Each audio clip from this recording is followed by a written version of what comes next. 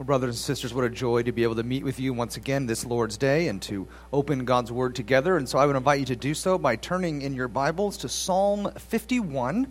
Psalm 51. And as you were doing so, please stand that we might give honor to God and to His Word. Psalm 51.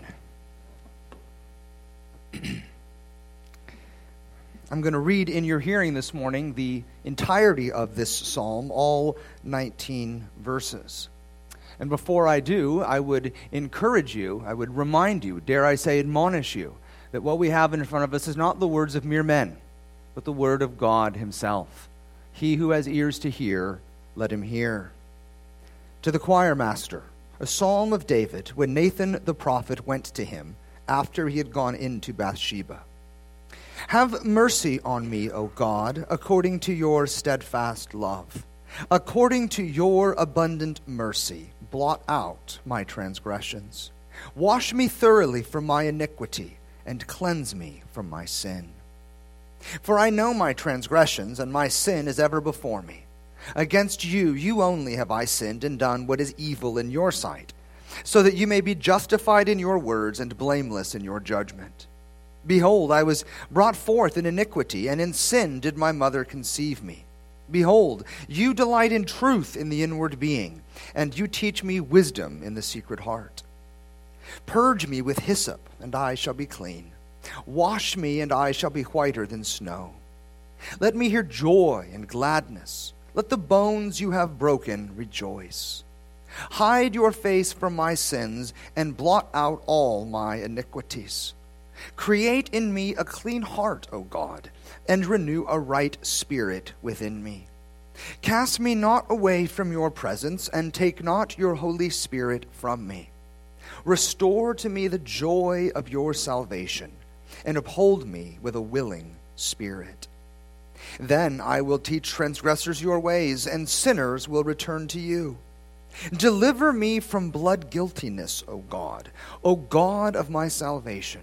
And my tongue will sing aloud of your righteousness. O Lord, open my lips, and my mouth will declare your praise. For you will not delight in sacrifice, or I would give it. You will not be pleased with a burnt offering. The sacrifices of God are a broken spirit. A broken and contrite heart, O God, you will not despise. Do good to Zion in your good pleasure. Build up the walls of Jerusalem. Then will you delight in right sacrifices, in burnt offerings and whole burnt offerings. Then bulls will be offered on your altar. And thus ends this reading of God's holy, inspired, and inerrant word. Brothers and sisters, please take your seat. When Martin Luther nailed his 95 Theses there to the castle door at the church in Wittenberg in 1517, the very first of those theses was this: when our Lord and Master Jesus Christ said, repent, He willed the entire life of believers to be one of repentance. In other words, the Christian life is, in a lot of ways, a life of repentance. This needs to be said because some mistakenly think that the Christian life only begins with repentance, as if we repent just once when we are converted. Not so.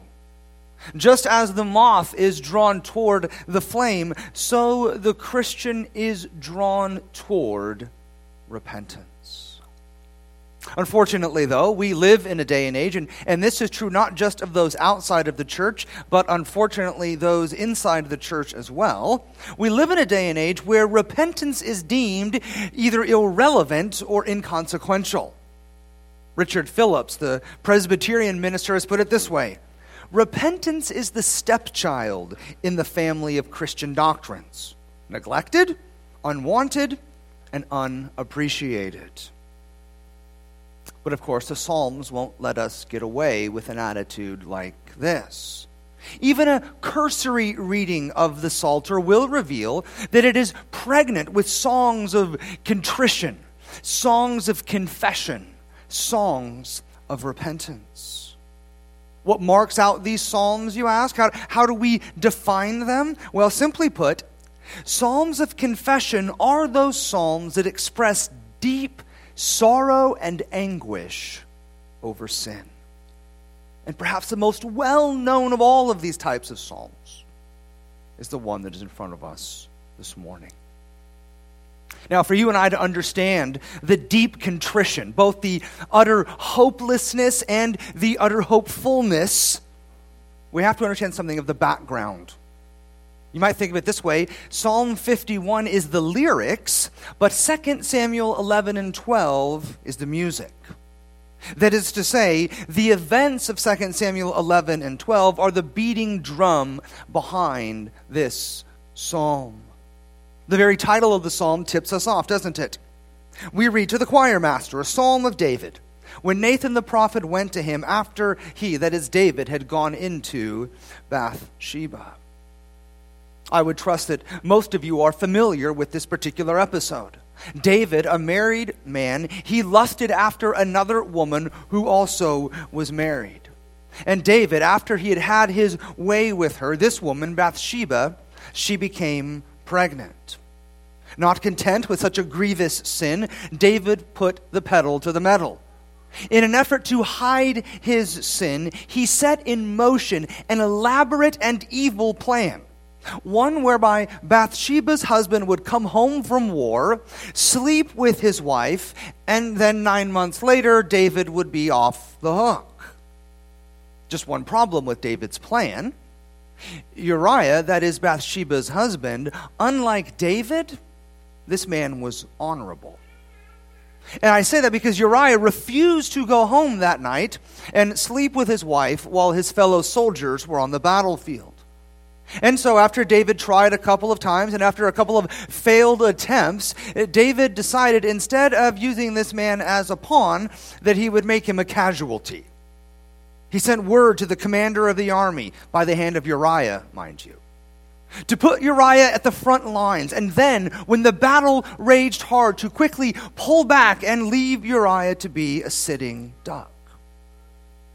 Well, as you know, the plan was carried out. It was a great success, at least from David's perspective.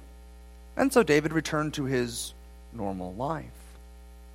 That is, until the prophet Nathan put his bony finger in David's chest and confronted him for his great sin. Now, church, that's the background to this psalm. And I think what the whole thing reveals is both the depths that you and I will go to have our sin and to hide our sin from others.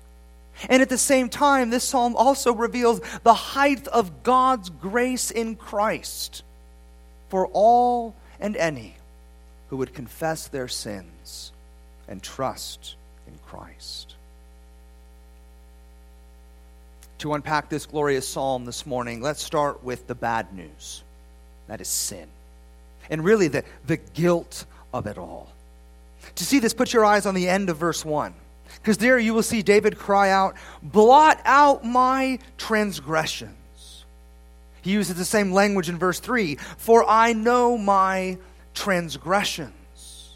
That particular word, it's a word that means to cross a boundary or to break a rule. You might think of Julius Caesar. He transgressed when he crossed the Rubicon with an army. Another vividly descriptive word is found in verse 2. "Wash me thoroughly from my iniquity."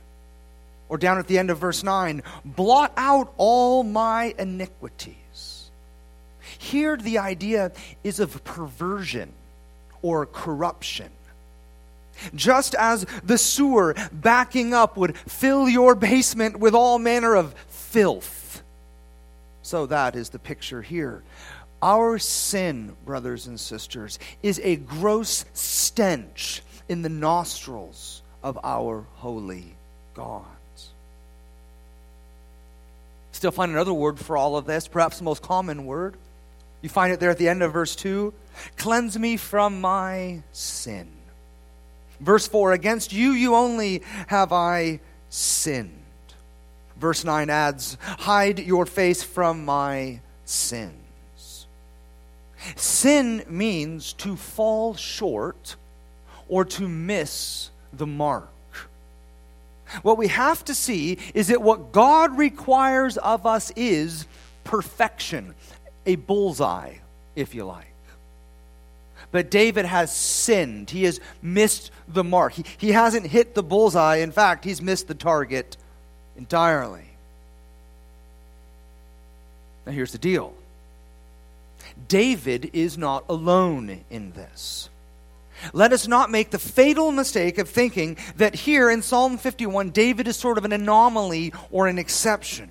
The truth is, when you and I look at this psalm, when we look at David, who we should see staring back at us in the mirror is ourselves. Sure, perhaps you haven't done exactly what David did.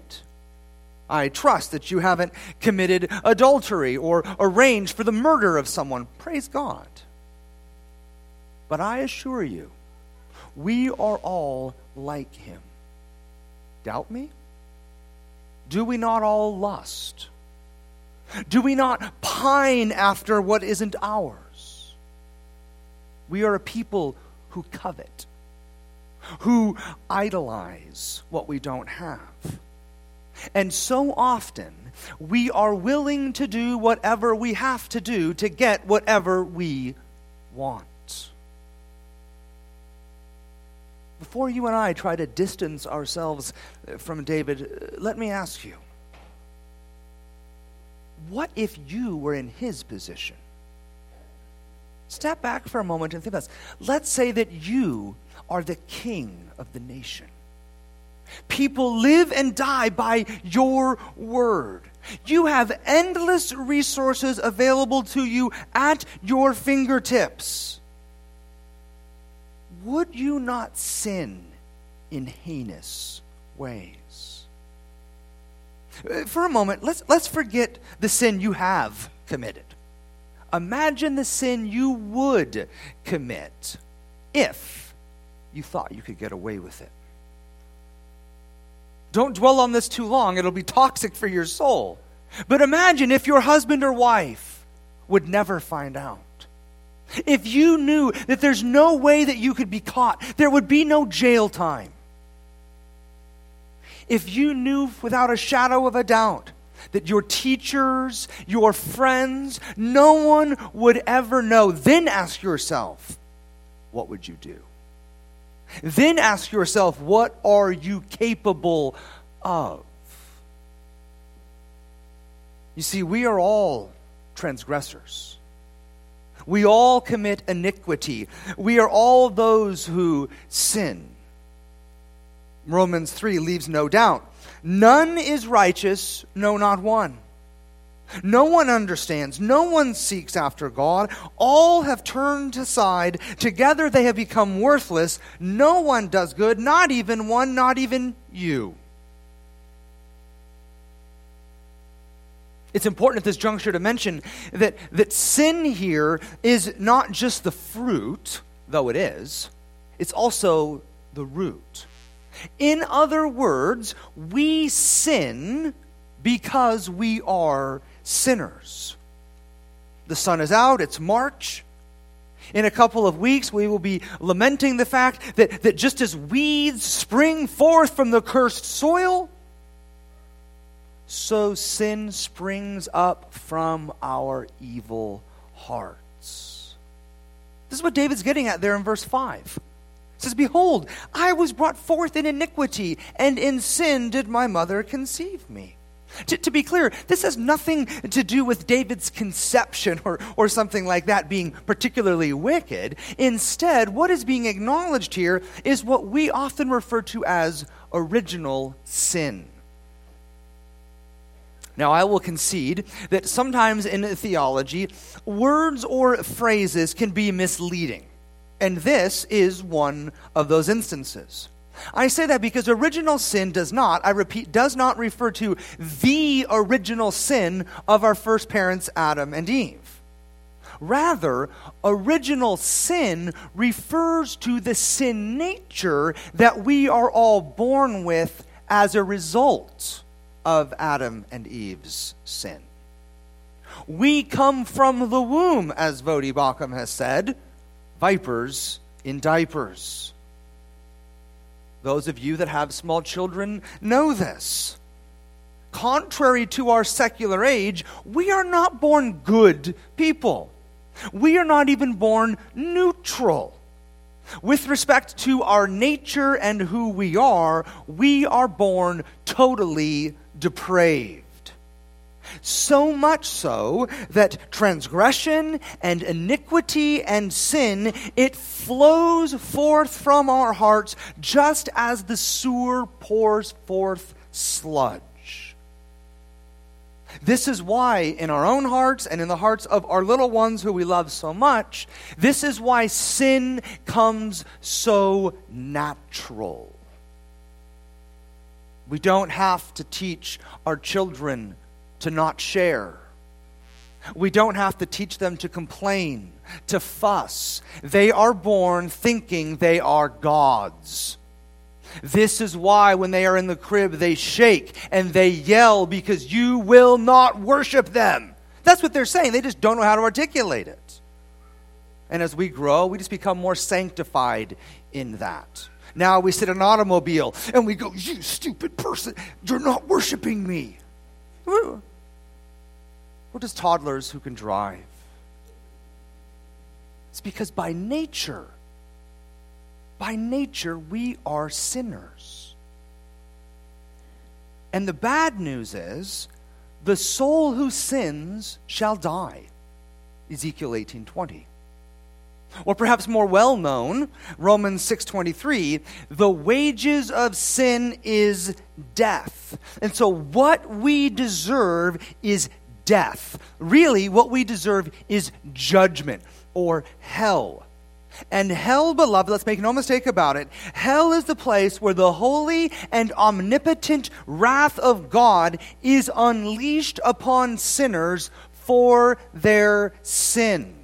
And every person who goes to hell and for eternity endures the wrath of hell is getting exactly what they deserve. There is no injustice in hell, because the soul who sins shall die. But notice, thankfully, that's not how the psalm ends. Granted, though God could and justly condemn us all to hell, and God would still be good and worthy of praise, you understand that, right? God has in His grace chosen to redeem us. Verse 1 is wonderful. It's wonderful because in the face of sin, what does David do? He retreats to God. Beloved, he runs to the grace of God. Notice how verse 1 begins, have mercy on me, O God. Have mercy. Brothers and sisters, why plead to God? You troubled sinner, you weary saint, why should you, in the face of your sin, plead to God? Because God is, Exodus 34, merciful and gracious, slow to anger and abounding in steadfast love and faithfulness. According to Exodus 34, and this is God preaching a sermon about God. He says about himself, keeping steadfast love for thousands and forgiving, hear the trifecta, iniquity and transgression and sin. Just as God had told Moses, I will be gracious to whom I will be gracious, and I will show mercy to whom I will show mercy. Brothers and sisters, it is God's prerogative to show mercy to sinners. Not sinners in general, but sinners like you and I. This is who God is. That's the point. In the face of our sin, we can find refuge in God. We can come to God, who is, verse 1, overflowing with steadfast love. God who is, verse 1 again, abounding in mercy. Find fault with David if you like, and you should. That dude was guilty. But at least he knew where to go with his guilt. Or better said, he knew who to go to with his guilt. Sinner, don't for a moment sweep or try and sweep your sin under the rug. Run. Make a beeline to the God and Father of our Lord Jesus Christ. He who is, verse 1, full of steadfast love and abundant mercy. I'd have you to notice as well, because it is balm for your soul. Look at the contrast in verses 1 and 2 between what David brings to the table and what God brings to the table. What does David's resume look like? This is what's plastered on it: transgression, iniquity, and sin. Contrast that with God's resume. What's plastered all over it? Steadfast love, abundant mercy.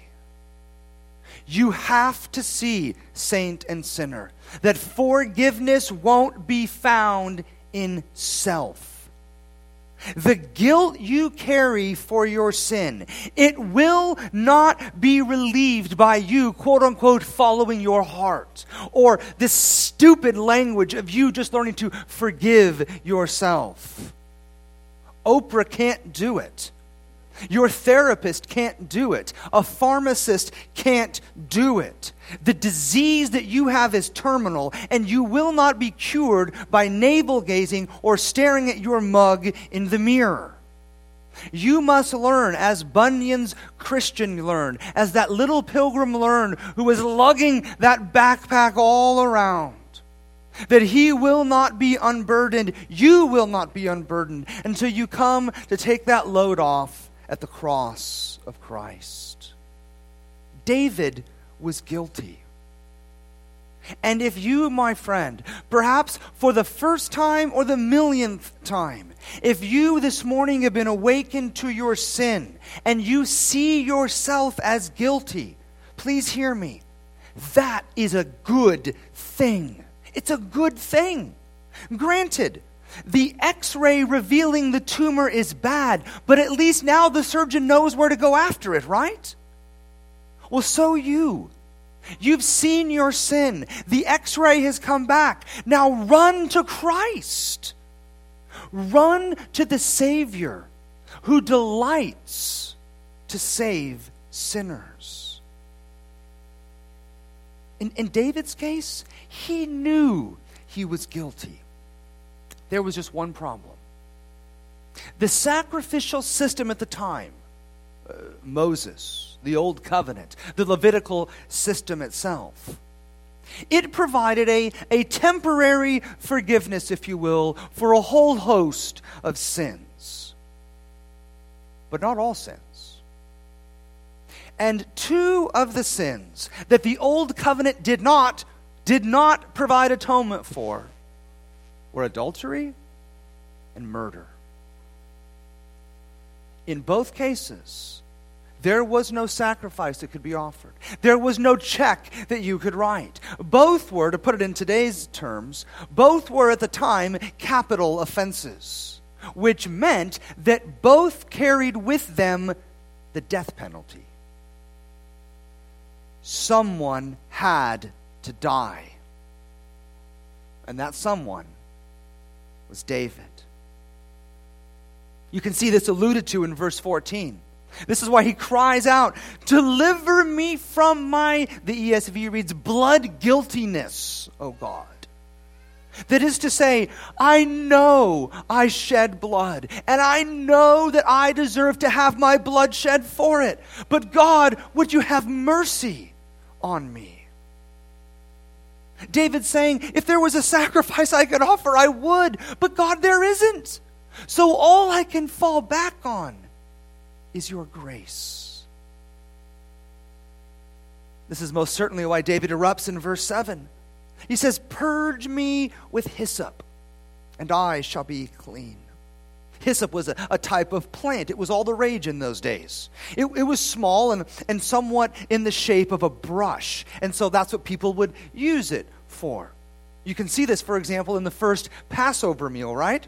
God's people used a hyssop brush to paint the blood on the doorposts, remember? That way, when the angel of death came by at midnight, he would, at the sight of the blood, he would what? Pass over the house.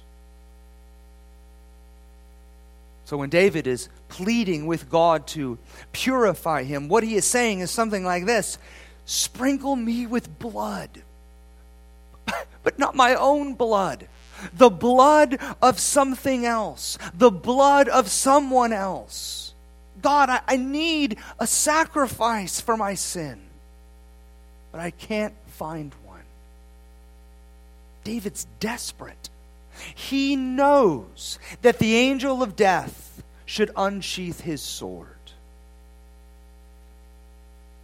Which means that in a lot of ways, David realized what so many modern evangelicals seem to miss. Doing your best tomorrow will not make up for yesterday's subpar performance. Trying really hard the next time won't undo what you did this time. Your only hope is not yourself. Not your strong discipline, your strong willpower, your new sort of moralistic religious attempts. It's nothing with you. Your only hope is a sacrifice that would cause the angel of death to pass over you. Your only hope is the grace of God revealed in Jesus Christ. But we still must confess. We still must repent. Yes, it's true. Even your repentance is empowered by the Spirit of God. Even your and my repentance is fueled by the gospel of Jesus Christ. But nonetheless, we must still repent. We are the ones repenting. And we must do it. Just as the blood had to be applied to the doorpost for the angel of death to pass over, so you and I must confess and repent if we are to be spared judgment. The question then is this: what does it look like? What does it feel like? What does it taste like when we actually repent? Let me give you 4 words. 4 words that flesh out true repentance. The first is recognize.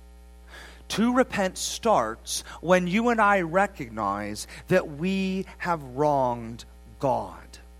All throughout this psalm, what you will notice is that David takes full responsibility for his sin.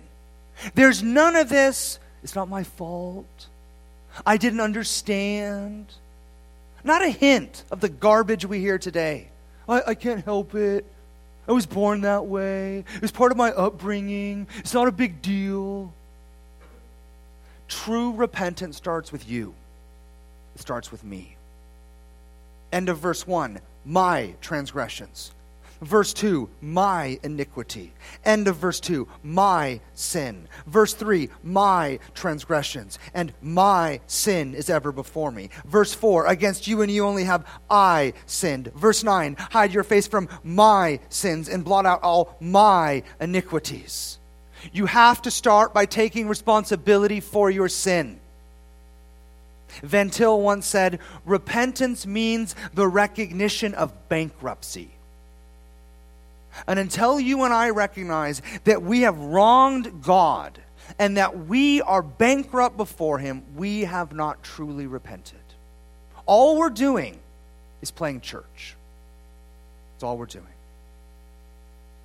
Second, remorse. To repent means we will feel remorse for dishonoring God. It is one thing, church, to own your sin. It is quite another to be broken over your sin. And to be clear, to be broken over not just the consequences, but to actually broken over the fact that by your sin you have dishonored God. You will look in vain throughout the entirety of this psalm for any hint of shallowness or flippancy. What you will find is that David is truly broken. Verse 4 is instructive. Against you and you only have I sinned and done what is evil in your sight, so that you may be justified in your words and blameless in your judgment. Think of the small child, busted with his hand in the cookie jar. Upon mom coming around the corner, what does little Johnny do? But he begins to cry. Why? Not because he had disobeyed mom and wounded her heart, but now he gets a hand slap and no cookie. You have to understand, little Johnny's tears are not tears of repentance. They are tears of getting caught. And there is a massive difference between the two. The great Reformed Baptist of the 20th century, A.W. Pink, he said it best: it is not the absence of sin, but the grieving over it, which distinguishes the child of God from false converts. It's not your sinlessness, brothers and sisters, that gives evidence of a Christian. It's the fact that you weep over it, that you grieve over the fact that you are a wretch, that you have broken God's law, that you have dishonored Him. That brings us to our third word, which characterizes repentance: renunciation. To repent means you will renounce your sin. You will turn from it. You will put distance between it and you. You will put your back to it. That's David's plea in verse 10. Create in me a clean heart, O God, and renew a right spirit within me. David is saying, I want to change. I want to repent. I want to be a new man. My friend, you must go before the Lord, and you must renounce your sin.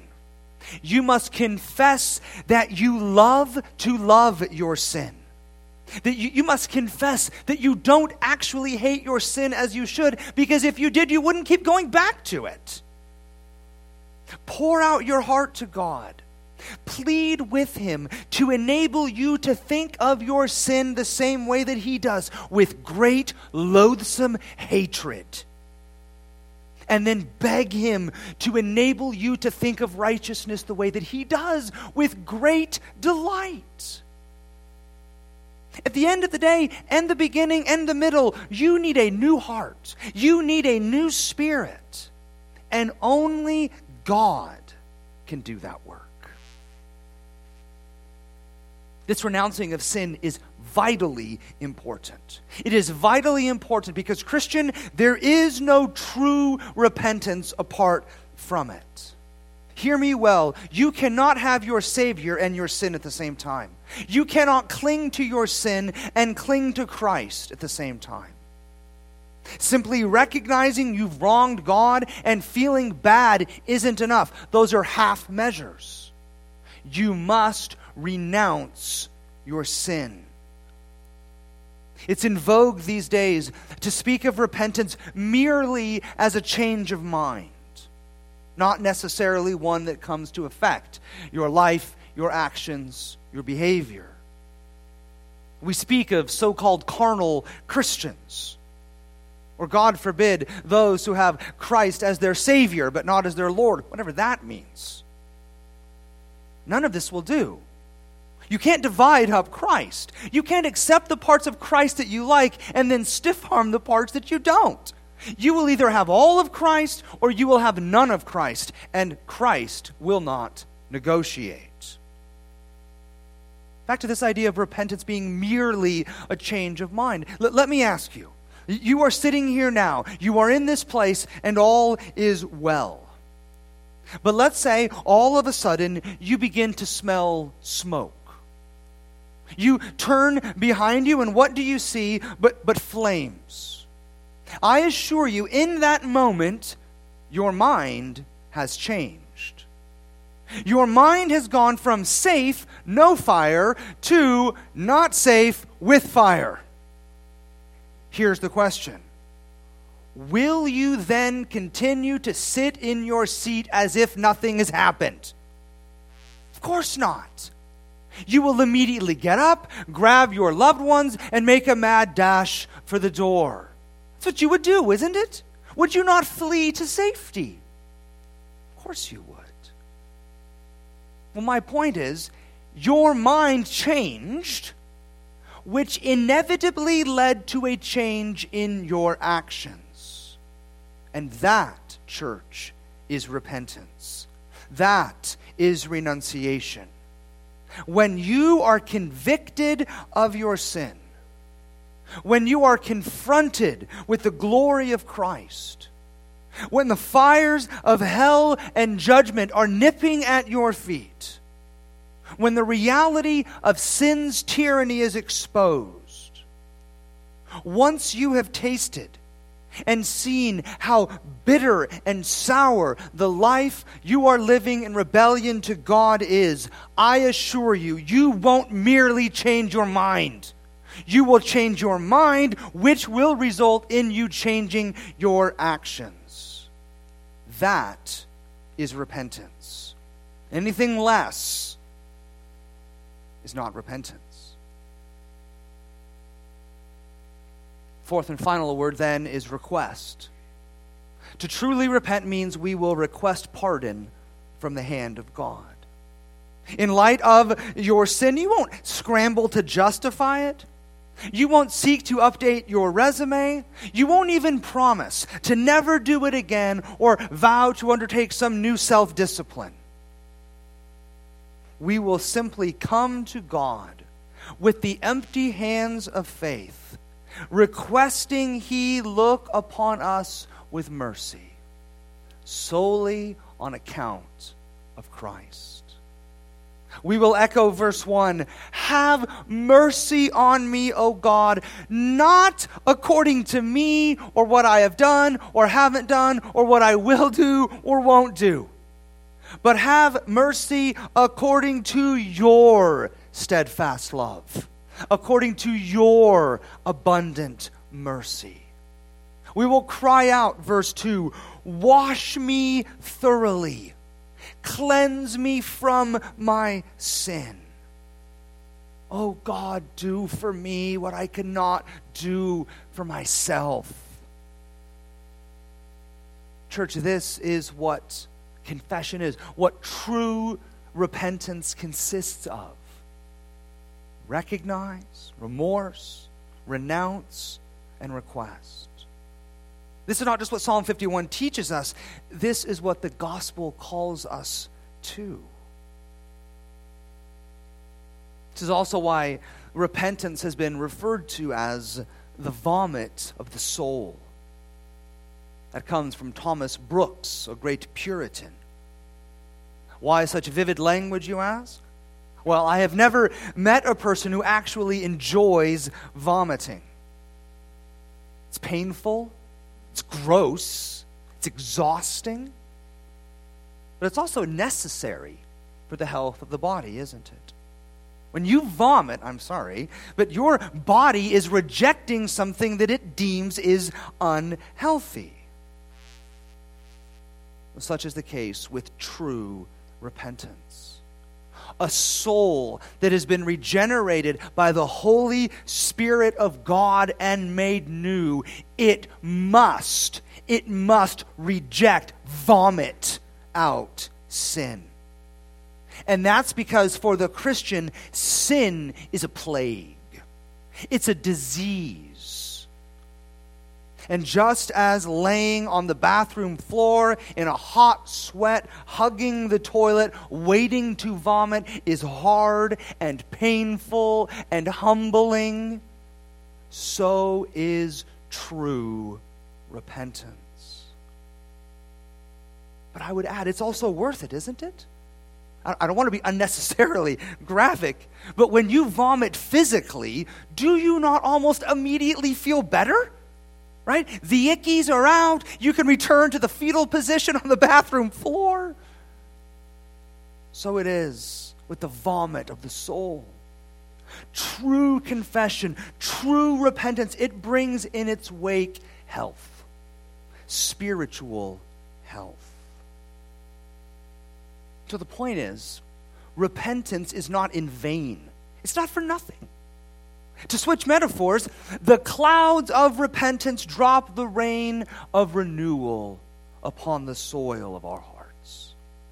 Or if I can just cut to the chase, when we seek the face of God with our backs toward sin, our hearts resting in Christ, and our hands of faith empty, God hears us.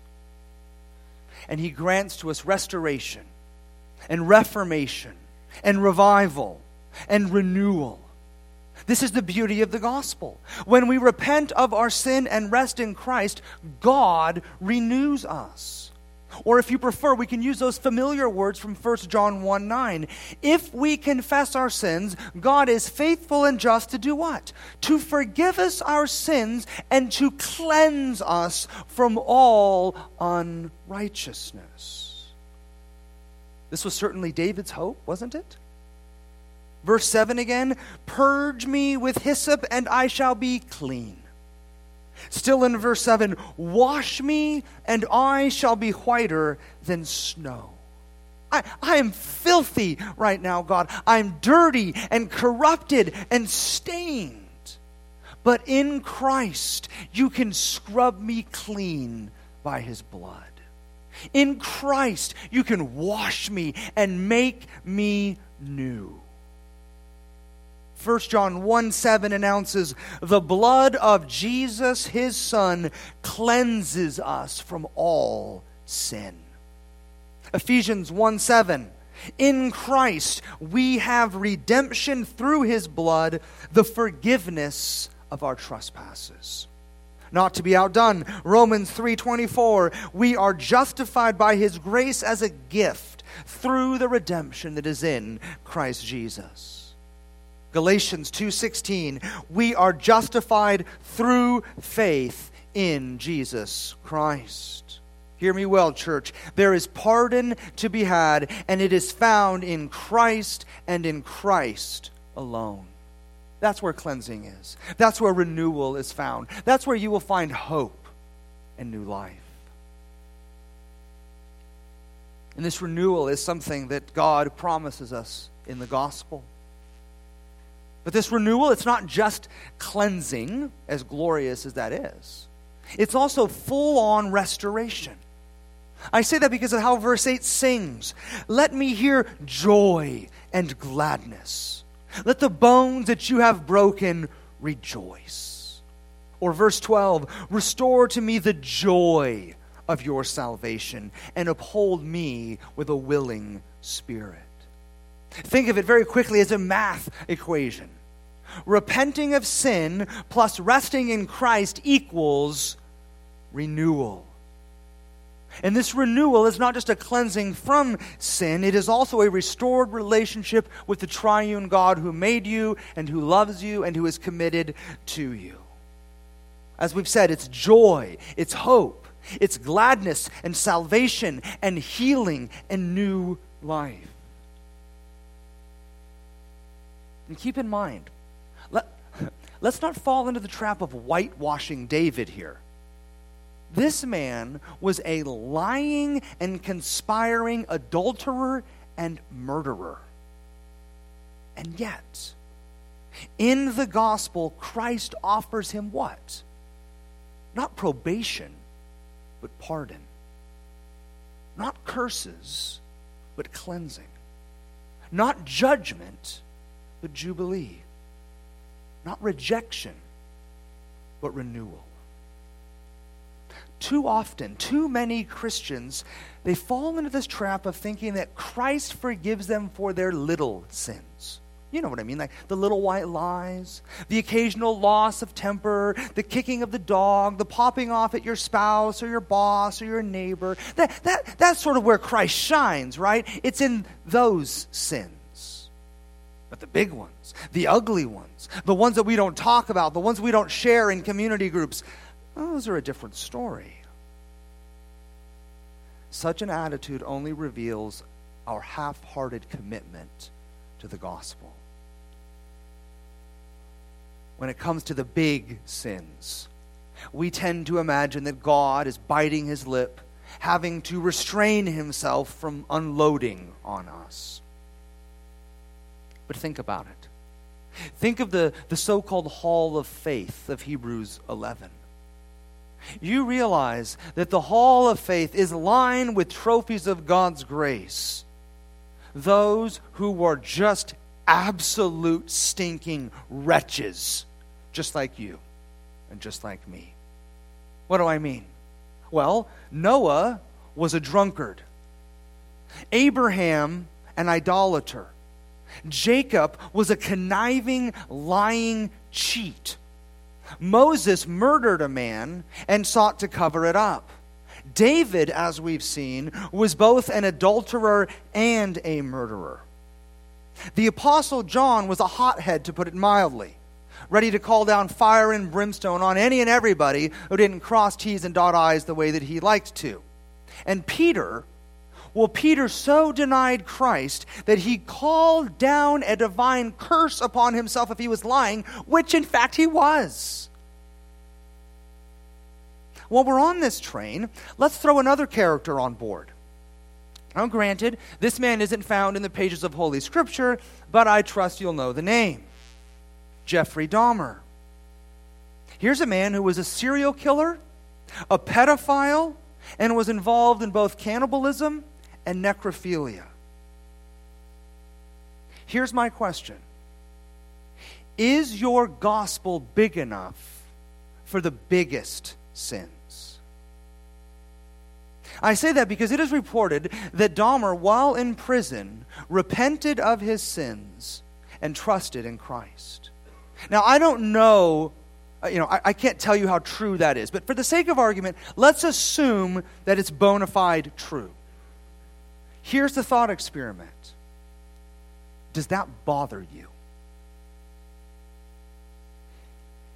Does the fact that when you gather around the throne of glory to worship Christ, the fact that Jeffrey Dahmer will be there, does that cause your skin to crawl? And if so, then you don't know what grace is. You don't yet understand what Psalm 51 is going on and on about. You don't yet understand it, and I don't mean like you don't understand with your cerebral cortex. I mean you don't yet feel it in your bones. You don't see that in the gospel, Christ offers pardon and righteousness not reluctantly, but on a hair trigger to sinners of all sorts and stripes who would repent. You aren't yet gripped by the scandalous reality of grace. And that God's grace in Christ for repentant sinners is bigger and wider and deeper than any sin. Now, don't get me wrong. None of this means that our sins don't have earthly consequences. They do. And when we come to Christ, those consequences do not immediately vanish. Dahmer died in prison, as he should have.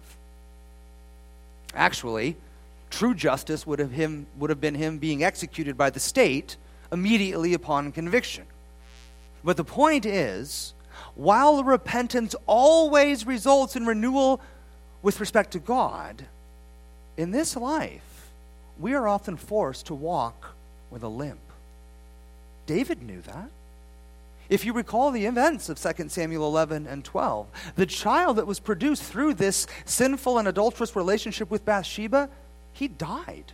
God killed that baby because of David's sin. Those are some pretty heavy earthly consequences. But nonetheless, David found pardon in the gospel of Christ. He repented and he experienced the renewal that is found only in God's grace. And beloved, I would say that that same renewal, and by that I mean pardon and cleansing and joy and life and salvation and justification and righteousness, that renewal, it is offered to each and every one of us even today as we confess our sins and trust in Jesus Christ. That's what Christ offers you. Come to him today. Cry out to him.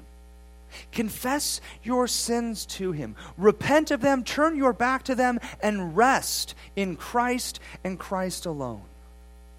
Cease putting any confidence in the flesh.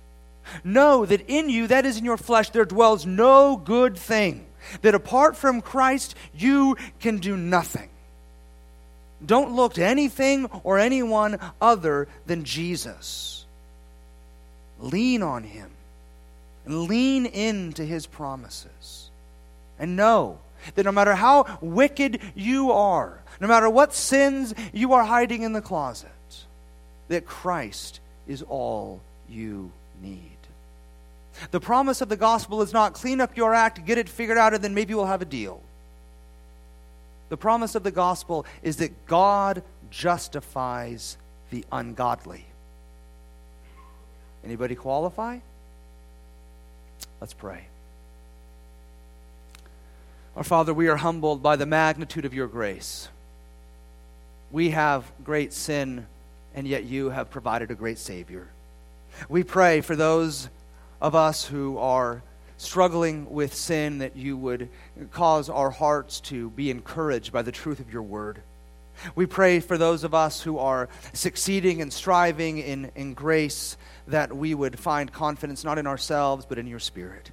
And we would pray for any of those this morning, young or old, who have not yet been awakened to their sin and to the glory of Christ, that your Spirit might see fit to cause new life even in these moments. We pray all of this in Jesus' great and glorious name. And God's people said, Amen.